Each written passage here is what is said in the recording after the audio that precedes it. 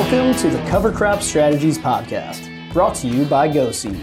I'm McCain Vogel, Assistant Editor at Cover Crop Strategies. In this episode, listen to a popular presentation from a previous National Cover Crop Summit featuring Dean Sponheim. Sponheim, a fourth-generation farmer from Osage, Iowa, who has been aerial seeding cover crops since 2012, discusses how to handle common aerial seeding challenges, recommended rate of establishment for aerial seeding, which species of cover crops do best when aerial seeded, and much more. I am the fourth generation farmer of a 125-year-old farm in north central or northeast Iowa. My wife and I and my son Josh are presently running the business and the family farm.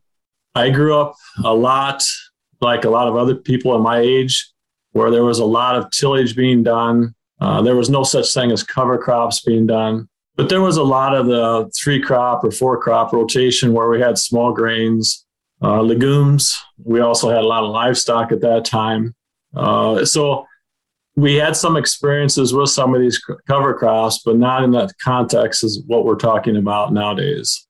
When we started this whole journey, it actually started a little bit on the conservation side, I should explain. It started with tillage processes that we have changed over the years. Like I said before, when I started farming, we were full width tillage, still moldboard plowing.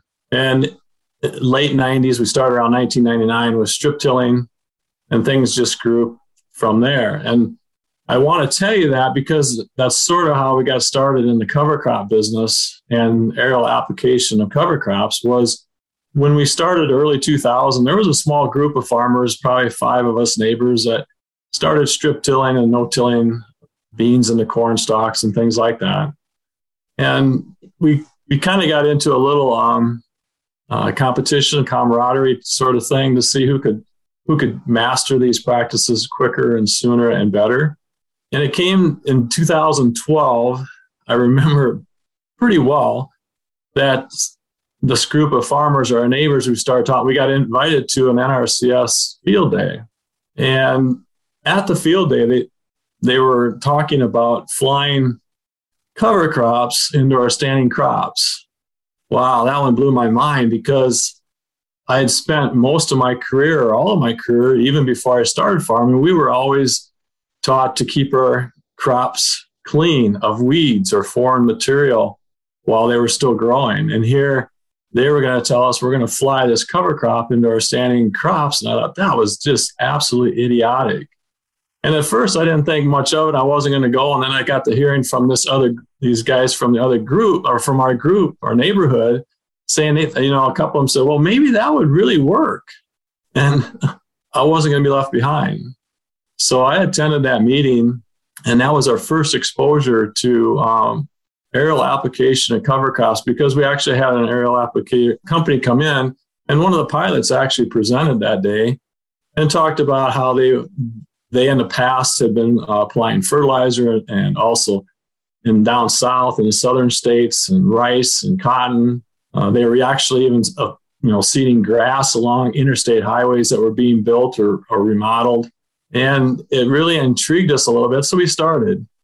And in 2012, then we had probably, 500 acres between the 5 or 6 neighbors. And we started that way and real small. And as we got going longer and longer in the next couple of years, we started picking up some acres. And eventually the group, were sick of getting their own seed and lining that up and lining up the airplane.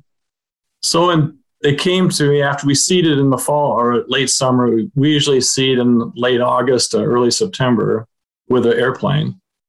And they came up to me after we got done seeding, and they said, Dean, you are the local Pioneer sales rep, because most of them are my Pioneer customers.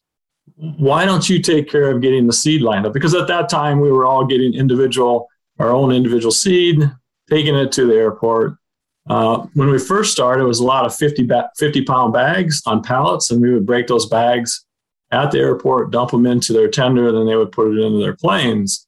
We did move up to the year before we started taking over the getting the seed lined up. we were buying a semi or two, and then we would split that cost after we were done on how accurate the plane was actually applying it. So if it was kind of an iffy thing. If you wanted 60 pounds of rye, we may have to buy 62 or 65, just depending on how accurate the planes were. But anyway, they came to me and they said, well, why don't you do that? Why don't you start lining that up? And that's when the Sponheim Sales and Services started, and we established that in the winter of 2014. And we developed it on the premise that we wanted to make it as simple and easy for the new producers to get into this practice of cover crops. So we started a system which we call a one-stop shop, and that's where the cooperator will come into our office and say, I want my back 80 applied aerially at 50 pounds of cereal rye, and that's all they have to do. They have to give us their maps, and then we take it from there. We actually, in our business, have growers that grow rye and oats for us, and then we condition it and then resell it or we apply it.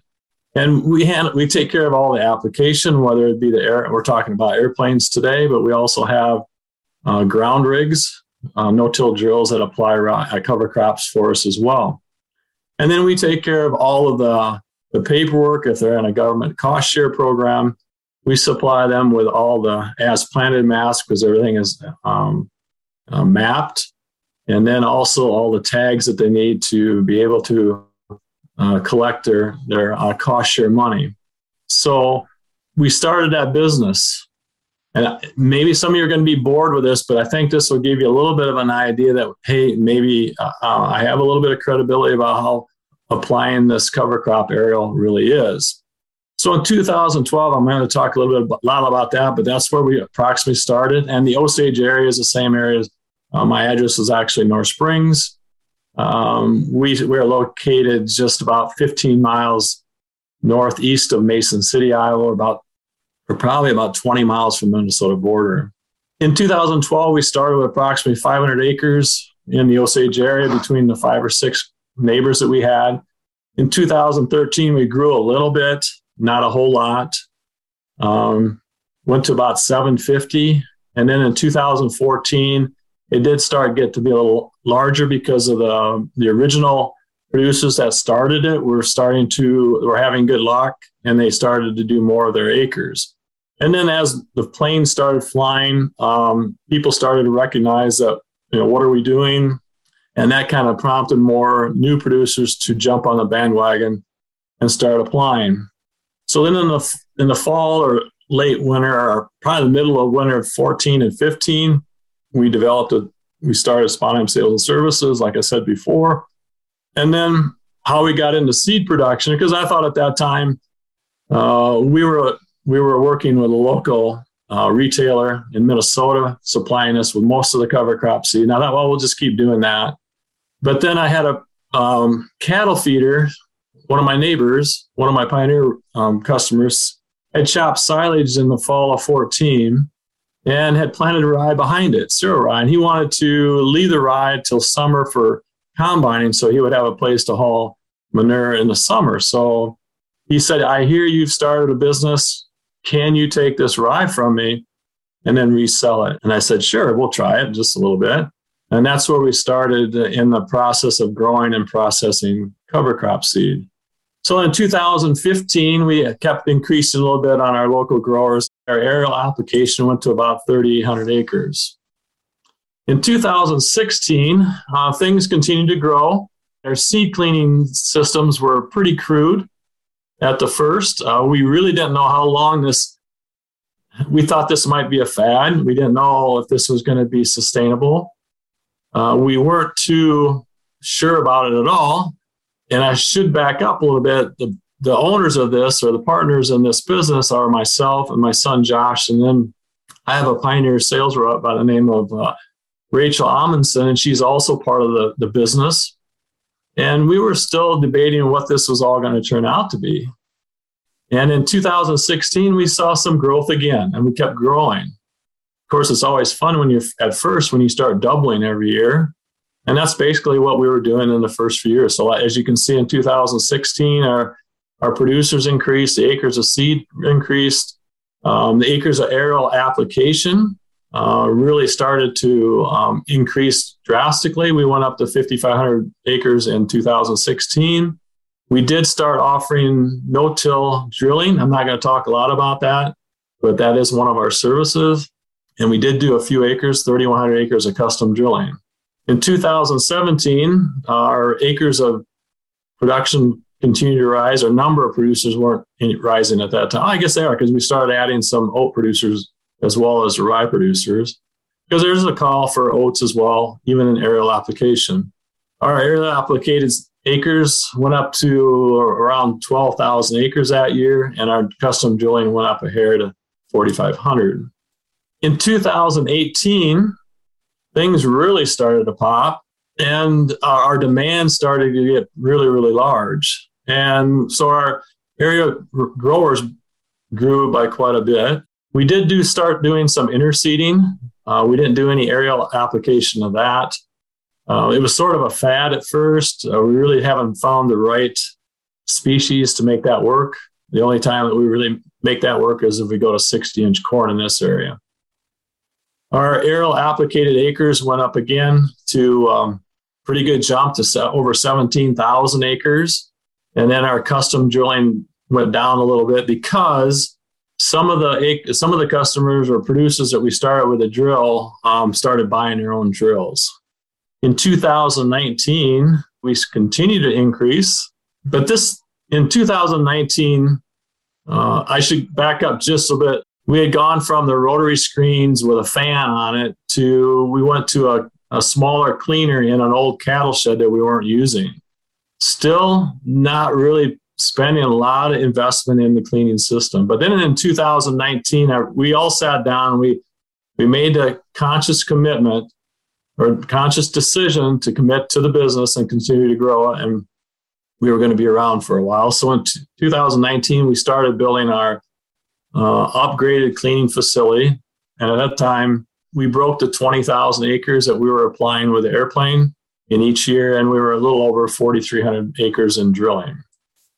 And in the final 2 years, 2020, we continue to grow a little bit more all the time. And the custom drilling probably is going to go back down a little bit because as more customers see what's going on, there's going to be more of a call for individual application of their own with drills of their own. The airplane still stays steady and still climbs, and I think that'll continue to climb for us as we continue to get new customers or new producers online. And in 2021, we were over 23,000 acres of cover crops applied by the plane. And like I said, I don't think that's going to change. It may not grow as much as we were thinking in the past because of more drills on the ground in the area, but aerial still has a great place. We're going to talk about some of the things that we saw or what we've seen over 100,000 acres of aerial applicated cover crops that we've done since we've started. We're going to show some of the things that we think are advantages and some of the challenges that we also have faced while doing it. So we're going to touch a little bit real quickly on the advantages. The first one would be the early establishment of the cover crops. And that could be used for whether we're talking about grazing or forage production, and also getting some growth out of our winter kill species that we are applying. If we wait till after the crop is harvested with a drill, we do not get, especially in this area, you got to keep in mind where we are, where I'm at. Many of you are probably watching from different areas of the country that have probably a longer growing season after your harvest, which I am envious of you. But I think we are on the extreme up here. We call ourselves living on the tundra. And if we can make it work, anybody can make it work, I would say. It's just maybe a little bit different way. It's also the fastest seeding method. It also meets government requirements. And when we talk about government requirements, we're really looking at probably the timing. The dates that are set forth for us from the government, how soon we have to have these cover crops applied. And that's where the aerial application is almost a necessity on some of these, or most of what we're doing in this area. We can also use multiple species very easily. And we'll talk a little bit about that. And one of the reasons is we can use different species that we would not be able to use with the drill if we're waiting post-harvest. It doesn't, and also aerial application isn't always reliant on field conditions. Now, there are a couple of exceptions, and we'll talk about that later in the presentation. But for the most part, it doesn't make any difference if the soil is wet or dry, or you can't get in there with a spreader or whatever. And it's also less expensive. And that's just the initial cost. If you really look at, we would always suggest to put a little higher rate on when we aerial apply, which would offset the higher cost of what a drill would cost. So it's kind of a moot point sometimes, but it is less expensive with initial costs. And then also to avoid those post-harvest seeding delays. When we get into a rainy fall and it pushes back our corn and soybean harvest, or even snow, sometimes we're finishing up harvest and the ground is already froze up. So if you're relying strictly on your drill, you may not get that cover crop applied in that fall where you really want it to be applied. And the other thing is labor. For us to be able to do this, if you're going to use a drill in the fall and you're waiting post-harvest, in order to do that, you almost have to have another person designated just to put cover crops in. And a lot of operations do not have that extra man. And so that really comes into play on why you use aerial application. The first advantage was that early establishment. If you're going to graze something, we need to get that cover crop out there as soon as we possibly can and make it survive. And we'll talk a little bit about how we can make it survive and how early we can go. But this is a cornfield that was just harvested not too long ago, and it's already feed available for the cows, or cat. In this case, it looks like calves to me. But that's really a unique and a great way to do it, is to get that early establishment and have that feed source. Especially the pastures at this time are usually all fed up, and like cattle producers usually feeding hay to their cows. In this situation, you can get them out on stalks as soon as possible and get things established and have some feed. Cut that feed cost down. So it's a big thing on the livestock side. It's also great to get it for soil erosion, especially soybean fields. As you look on the left-hand picture, as we cut those beans off, there isn't a lot of material there to hold soil, whether it be wind erosion or water erosion. If we have a nice green carpet out there, as we combine those beans, we've got that ground protected right from the start, not having to wait for the drill to go through it and then wait for the establishment, get it to germinate. And a lot of times we have a little more moisture sometimes when we are applying it aerial earlier in the fall than we do in the fall and later in the fall. So we can take advantage of some of those earlier rains. We talked about the speed. I always told people when they asked me about how fast we could fly on, and I was used to the smaller planes, the 602s, and I think there's a 402, but now they got the 802s. And those things can really move, and they hold a lot. They hold about 4,800 pounds. They can do roughly 90 acres at a time in a fill.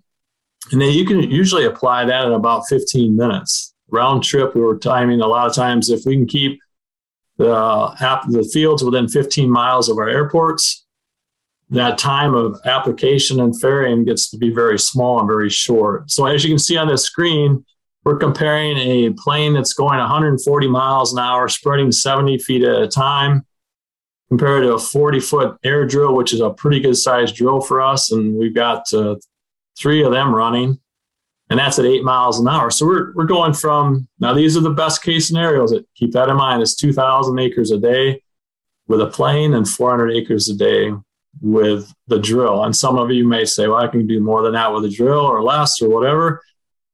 I always said for the rule of thumb with planes, we were getting 1,000 to 1,500 a day. But we did have one particular day this last fall where we actually did with 2 planes. Of course, it's getting started early in the morning with no complications. It could run till dark at night. We did 4,200 acres in one day with 2 planes. That doesn't happen all the time. A lot of times it depends on the size of fields and, of course, location and how much churning they're doing. The other thing we talked about for an advantage was the government requirements, and that's basically the time in which we have to get these species planted. And if this is Iowa, we have 3 zones. We actually fly in 6 different counties, but all those counties are in the two northern tiers of the county, so we're all in zone 1. For our non-winter hardy cover crops, we need to have them applied by the 9th of September. This causes problems with drilling because a lot of times, if we have those species that we want to put on, we are not combining beans until the end of September and maybe sometimes October. We're not taking corn off until same time, the end of September. Maybe if it's an extreme year, we can get it to the middle of September. We're way past the time in which we can apply with a drill. So that's where the airplane really comes into play, is when that happens. The other thing we've also seen is our winter kill species need to be on by October 21st. And we have had, I think it's been 2 years ago now since we had it was going to be a very late harvest. We kind of got things that planted late. We had a cooler summer, the crops that matures quickly, and we had guys that were going to drill come to us and say, hey, I know you guys flew on earlier. Can we fly some on now just to make sure we reach the deadline? And we did. We did switch some acres that was going to go to drilling, and we went to aerial application. And there's an option that you can do that. So that's one reason why the aerial application works very well. Now, we do have other options, but not in this particular area. You could use a high boy. Sometimes the high boy might not work. It's also a great way to get those winter kill brassicas or broadleaf cover crops, or even the oats. If you want to put it on earlier and get some growth on it, the only time we can use that, the only way we can do it is with airplane. Now, we're not going to get the big, you've seen pictures of these huge chili radishes that have tubulars that are 2 feet long. We're not going to get to that with our type of cover crops. That's the only way we see that, is if they are planted much earlier in the growing season, in June or July, and we're not going to be there with those. But even getting this size of radish still helps our soil. It still helps our soil biology. So whatever growth we can get, it will be an advantage and an improvement in our soil health.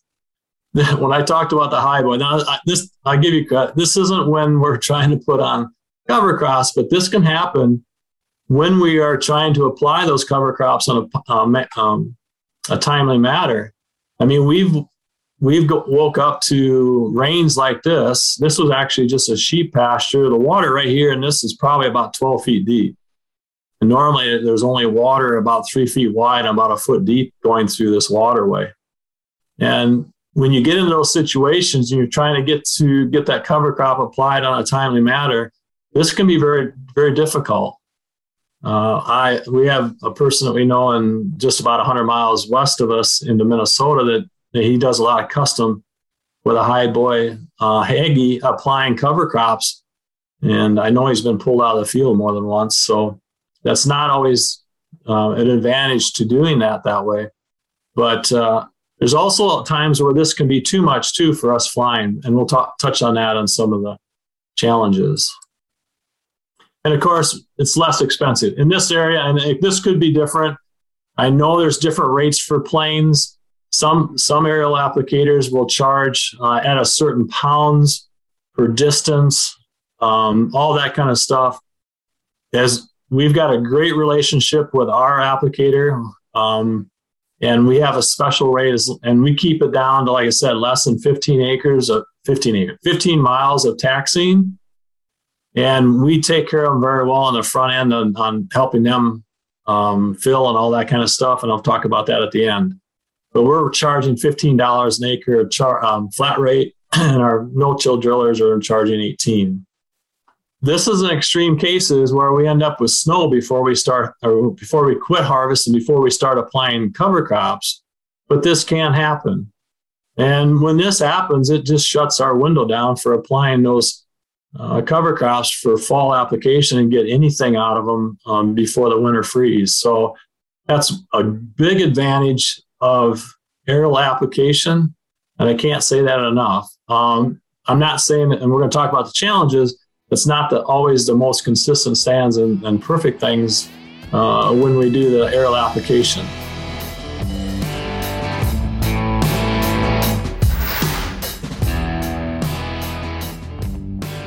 We'll come back to the show in a moment, but first, I'd like to take a moment to thank our sponsor, Go Seed. Plant Go Seed's Fixation Bonanza Clover and save up to $37 per acre in fertilizer input costs. At a trial conducted by the Ewing Demonstration Center in Illinois, Fixation Bonanza Clover fixed nearly double the nitrogen per acre over Dixie Crimson Clover. Fixation Bonanza Clover is the cover crop to improve your soil health, increase cash crop yields, and make a positive impact on the planet. Visit www.fixationclover.com to learn why Go Seed is the industry leader in cover crop breeding and research. And now, let's get back to the episode with Dean Sponheim.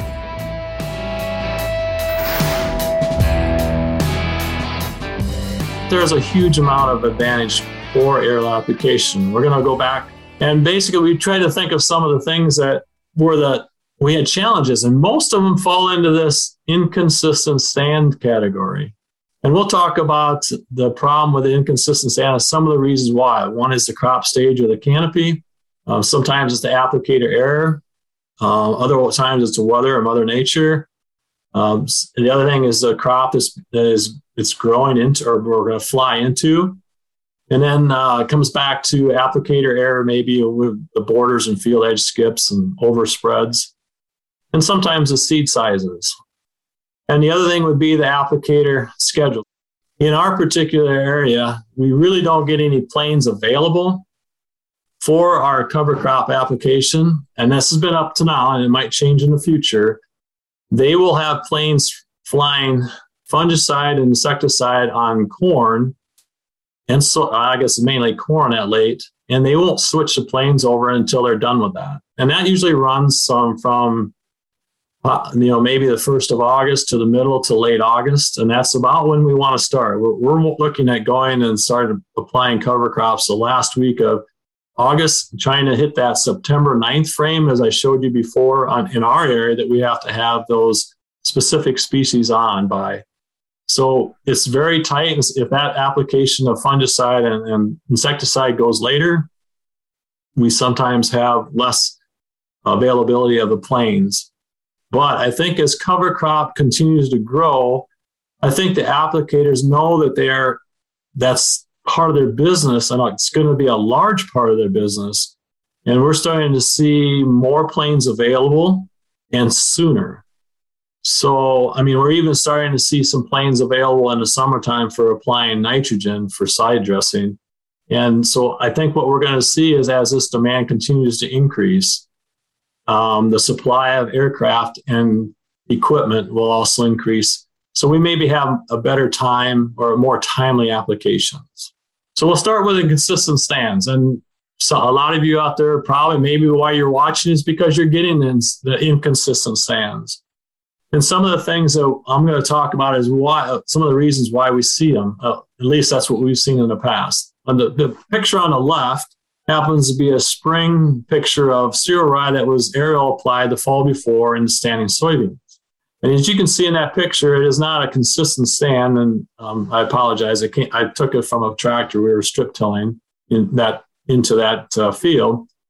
And you can see spots and gaps where the rye isn't very thick or not at all. Now, that's still good enough to give us some soil health benefits, but it's not consistent enough to maybe pattern a fertilizer application to consistently, or to try to eliminate weeds or have weed suppression, because in those areas where there are very little rye, there's not a lot of weed suppression. But it still does. We have a saying that a little bit of cover is better than none at all. So it's still a step in the right direction. The center one is showing, this is one of our farms, one of our fields. We do strip crop. So that means that we plant 8 rows of corn and 8 rows of beans, alternate them all the way across the field. And here we're planting actually the soybeans. This one actually got stripped the way it looks.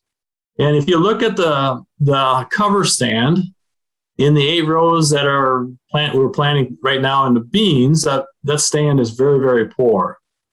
If you look at the strips that were soybeans and we planted corn into them, look at how thick and lush that is. And that's basically due to the canopy of the crop stage. That those beans were farther along to more of the ideal time to be applying cover crops and have them survive. But on the corn side, the corn was not far enough along or mature enough. And when we applied, and we see this a lot, if the corn is not to the black layer stage, and we'll touch on that again, the corn stays green too long and there's no light interception at all down in there for the cereal rye. We can have cereal rye get started just like it did on the bean side, which we know it did because the conditions weren't that much different. But they did not survive because they did not have the sun to start the photosynthesis. So that's a big issue, and I'm hoping to touch on that again later in the presentation. The slide, the picture on the right-hand side is actually a field. If you notice, there's very little rye or cover crop down the center of the row. And what happened is we had applied that one day. During the night, we had about a 5-inch rain in a very short period of time. I don't know, 2-3 hours, whatever it was. And what happened is we think it happened because I wasn't out there. It was the middle of the night. But if you would happen to see where all that rye has been pushed to the corn rows, and I think what happened is the water actually got high enough in that soil. It didn't percolate fast enough. It stood the water and it floated the seed to the edges where it was caught in the corn row.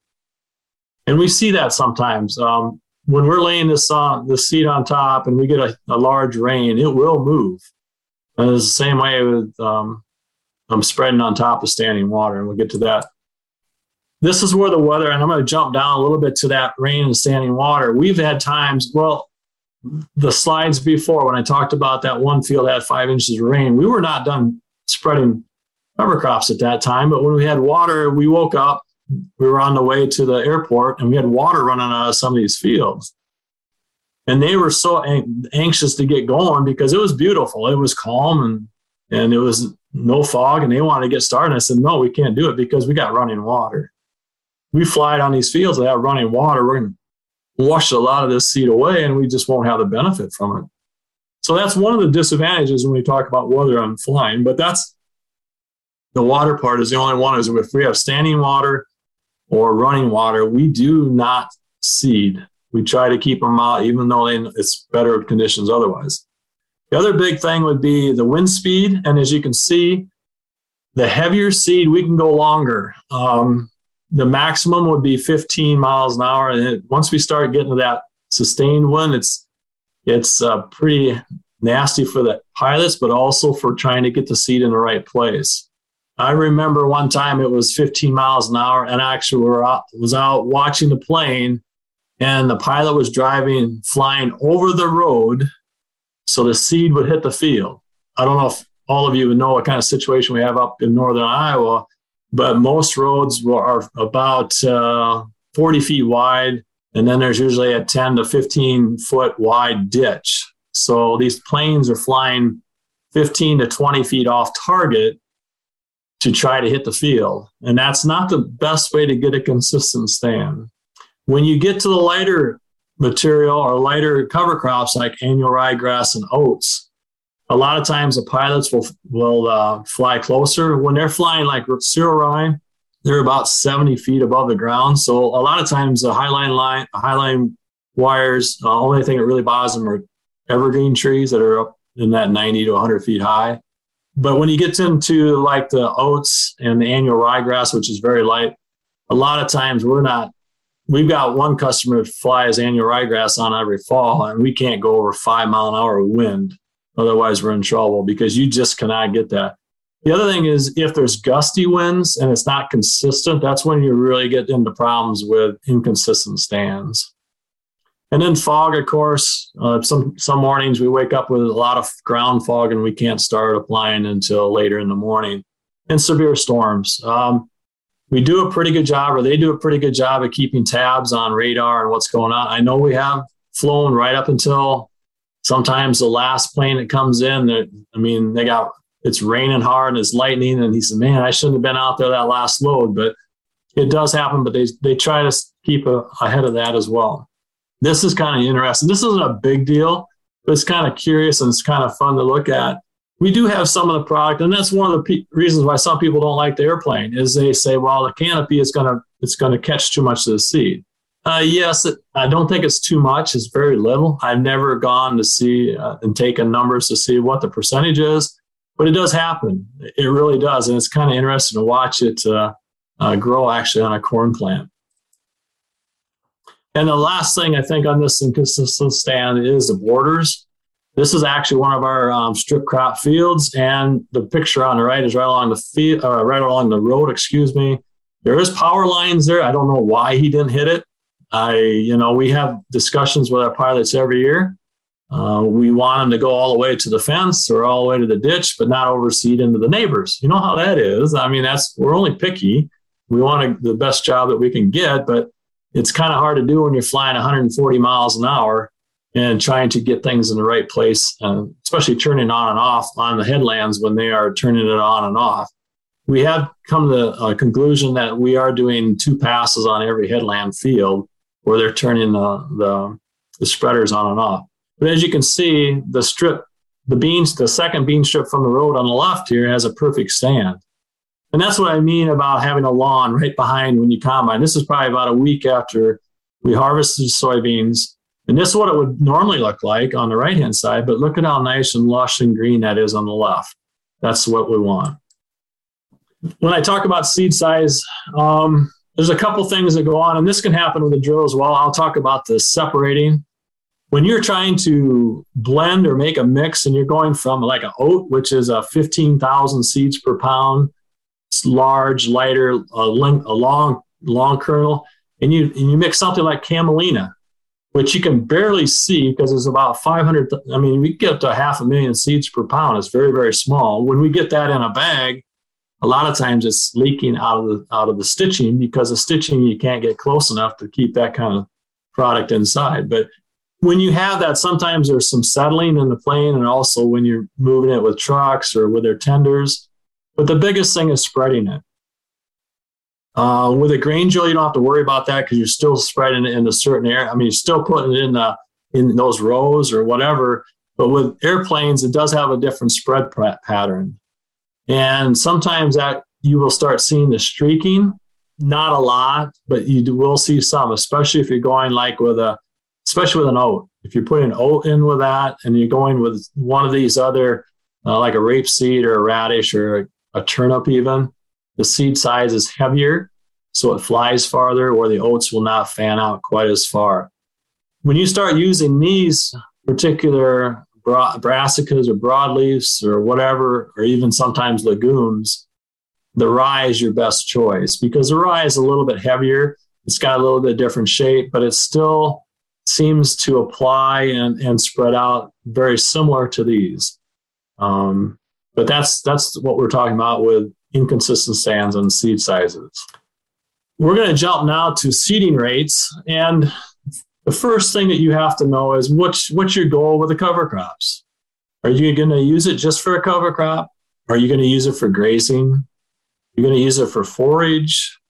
Are you going to use it for weed suppression? And what rate of weed suppression? Do you just want to eliminate one pass, or you want to eliminate all application of herbicides altogether? I spoke at a meeting in Minnesota, and they were talking about, they were applying cereal rye, and they had to have it. And this was their not recommendation, but that was what they had to do. It was 96 pounds of cereal rye applied by the plane PLS, which would be pure live seed. And in that case, they were putting on between 105 to 110 pounds of cereal rye, depending on what the germ is and what the purity was. In Iowa, as long as it meets 85% germ, these are the recommended rates. Now, I think maybe in Iowa we went a little too far on making it so easy, which I love, but I think the rates may be a little bit low in certain instances. And if you look on the left-hand side, our recommendations for cover crops for the winter hardy grasses, which would be the triticale wheat or rye, then we're looking at 55 to 60 pounds of the plain. Now, sometimes we still say 45 pounds is okay with a drill, depending on what you want out of it.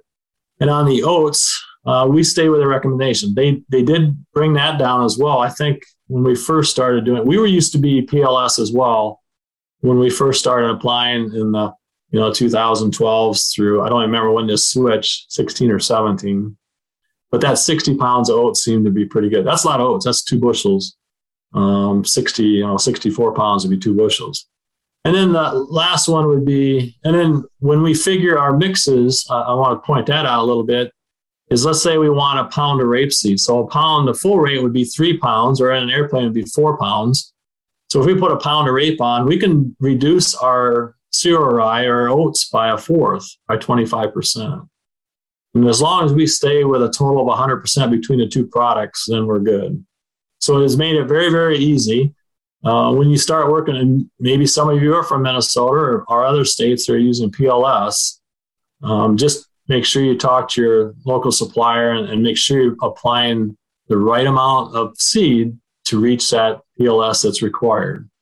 On the weed side, weed control side, we do have we have many customers who are putting on like 70 pounds of cereal rye with the plane. And then that's what they do is they plant into it green. And then they don't terminate for a couple, 3 weeks after it comes up. And they just apply a post, and that's all they do. So they go from a 2 passes with a pre and a post, they go just to a post. Now, our goal in our farming operation is we're going to go strictly no herbicides. So we're going to use crimper roller, and so we're going to be putting 140 to 150 to 200 pounds of cereal rye on per acre to help control our weeds. So it all depends on what you want to accomplish. Know your goal, know what you want to accomplish in the end, and then go with the different rates and the different products. These are some of our mixes that we've been using. The first one, the 50 pounds of cereal rye and the pound of rapeseed, is probably our standard for a government 2-species mix. We've seen rape actually over winter a little bit, and we still continue to be able to control it with glyphosate, even though in the literature it says we should probably use something else like a growth inhibitor or a regulator like a 2,4-D or something on it. We haven't seen that problem. We also do 50 to 60 pounds of rye with a couple pounds of radish. There was always fads where everybody thinks they should have radishes, but I think that's kind of slowed down, and we've gone back to more of the rapeseed. Our newest one, and is getting a lot of traction, is winter camelina, because that's one that will overwinter and will give us those advantages of the broadleaf in there, as well as just the cereal rye in the spring. It's really new to us. We applied it once in 2020, and I think we have probably 5 customers or 5 producers that we put camelina in this fall just to see what we can get out of it and see what kind of growth. I know my son applied it late with a drill, and the rye just came up and just started turning green, and the camelina was right behind it. So it looks like it's going to be able to establish in colder soils and get going just as fast as cereal rye.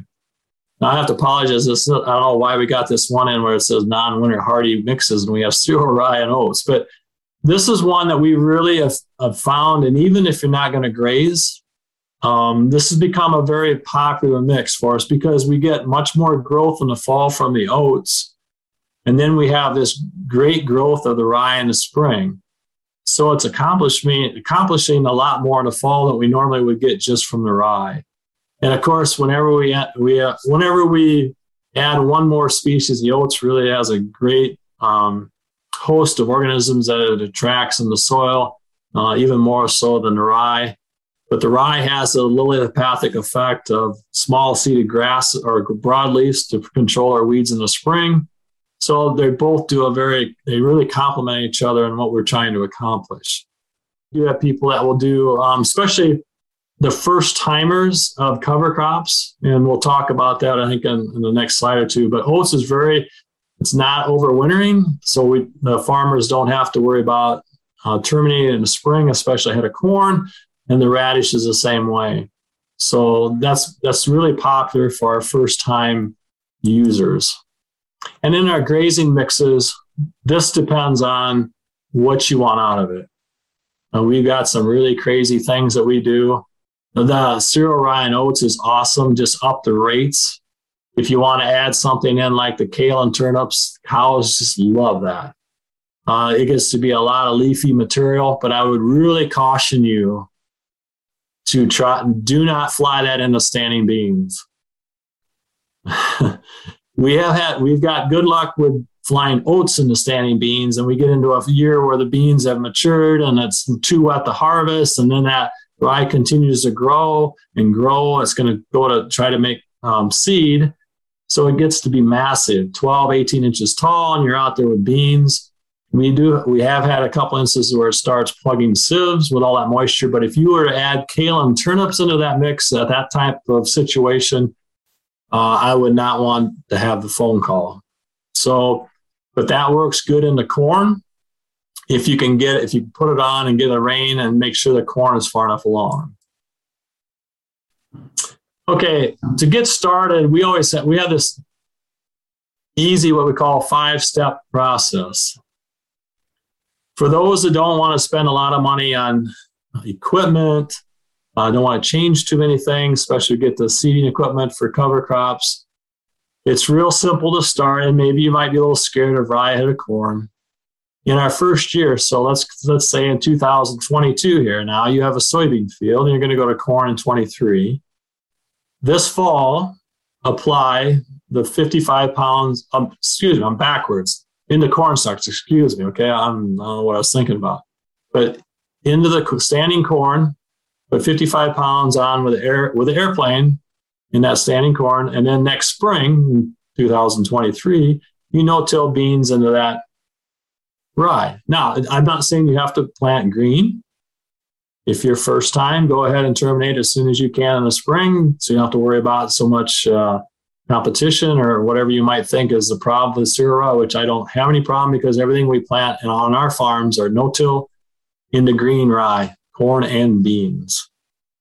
So then the third step would be, after those beans are growing in the fall of that bean crop, then aerial seed, about 60 pounds of oats in that bean field at the time of leaf drop, just before that. And the following spring, if you're a little concerned about that, you won't have the oats there. You can actually even work the ground, which I don't recommend. I would recommend no-tilling the corn in the next spring and then start the process over. And then repeat it until you're so comfortable that you're also planting the rye in the beans going ahead of corn. And then you can just progress from there. But that's our 5-step easy plan of getting started with cover crops and working towards no-till. So we're getting close to ending this. So we're going to land on some keys to success. And the first one is always, you must have a goal or a plan in mind and how you want to do this. What do you want out of this? What's your goal of the cover crop? And don't get me wrong. When I first started, my goal for the cover crop was to sequester nutrients, especially nitrogen. That's the only reason, because I'm on ground that's got less than 2% slope.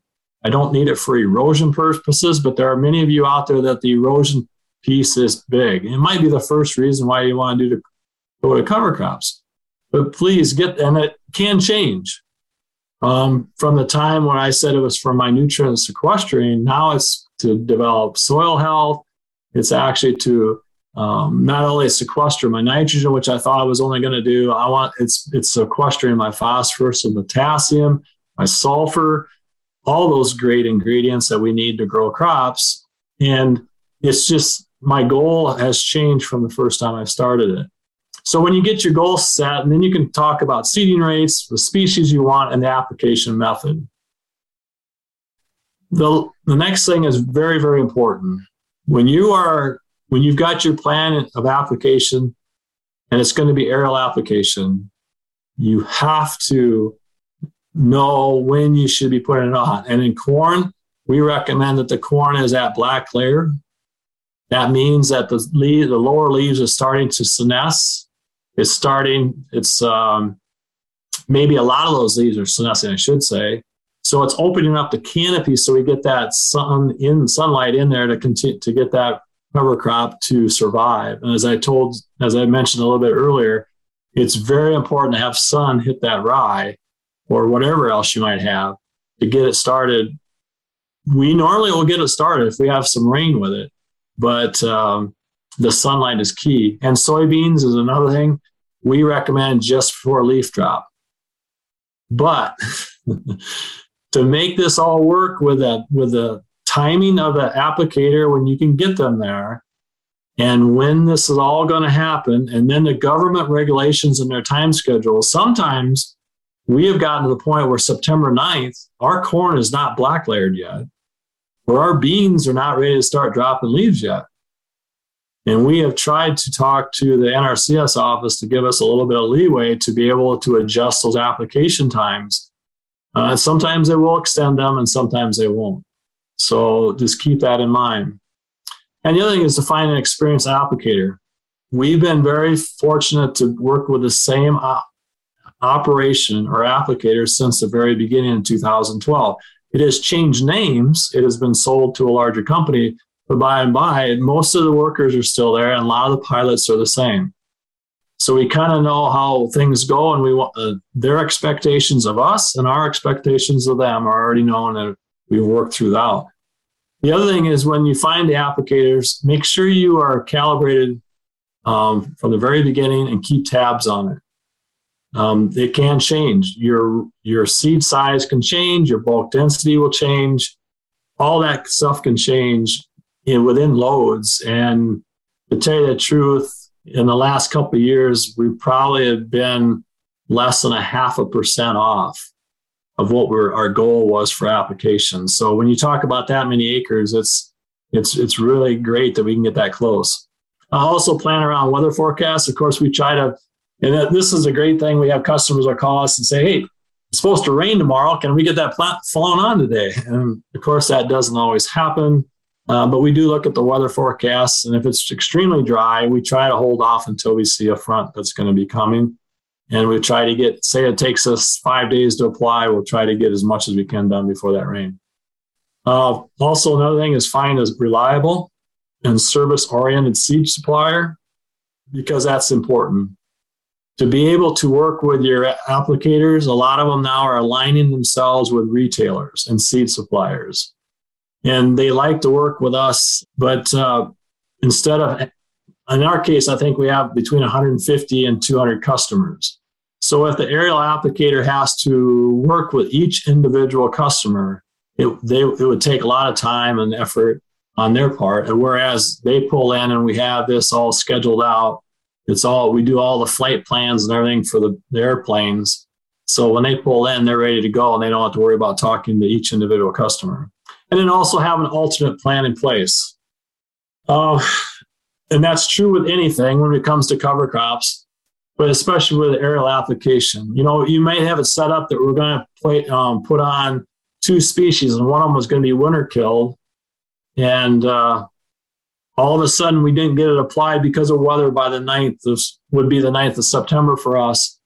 Then we need to go back and change and say, well, we're going to put on 2 species that are non-winter kill. And usually, most of the time, the NRCS will allow you to do that. So that's what I mean about changing up and have an alternate plan if things don't work. Now I've talked mostly to producers that are going to be doing this. Now I want to talk to some of the seed suppliers that might be watching this. I hate to give out all the secrets, but we need a lot of people like us to do this, to make this really work across the country, to make this cover crop thing work. And that is, the number one thing is to make it as simple and as easy for the applicator as well as the customer. You know, I talked about early in the presentation, we were a one-stop shop. On the backside is when we work with the applicator, and we see this is because we take care of them. As you can see in this picture, we have the semi sitting here with a conveyor with a motor on it, and when they use this truck and tender to fill the planes, they spend no time opening bags, dumping jumbo bags or dumping little bags. More and more, they tell me about how they hate to go to a certain area of the state where they don't have a setup like this.